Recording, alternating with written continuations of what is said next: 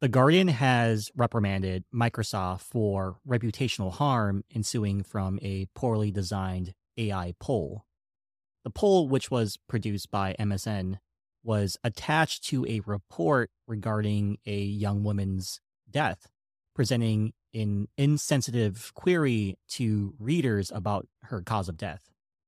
Microsoft controversially replaced its news division with AI and algorithm driven automation over 3 years ago, which has since had multiple errors that preventable human intervention could have rectified.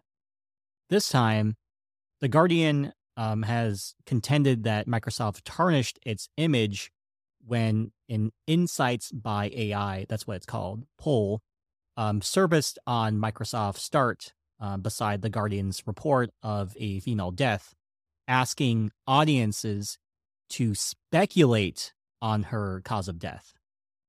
Despite the poll's swift removal, the inflicted harm was irreversible.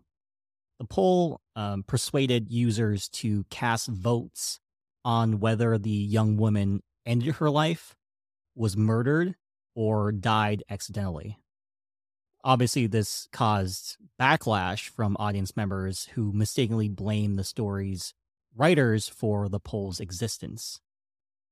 The Verge managed to secure a screenshot of the poll through the Guardian, underscoring its, nature.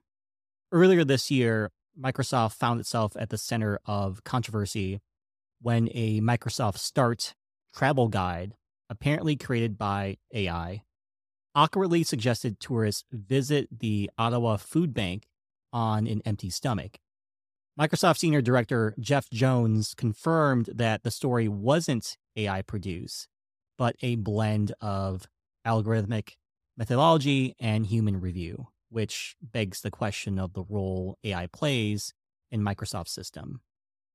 Adding fuel to the fire, the Guardian's CEO, Anna Bateson, sent a letter to Microsoft's president, Brad Smith, mentioning the ill-conceived poll.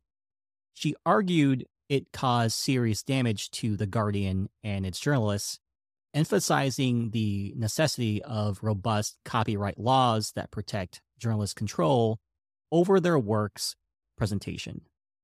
Bateson urged Microsoft to seek approval from the outlet before using what they call experimental AI technologies on or alongside its journalism, guaranteeing the use of AI is always distinct.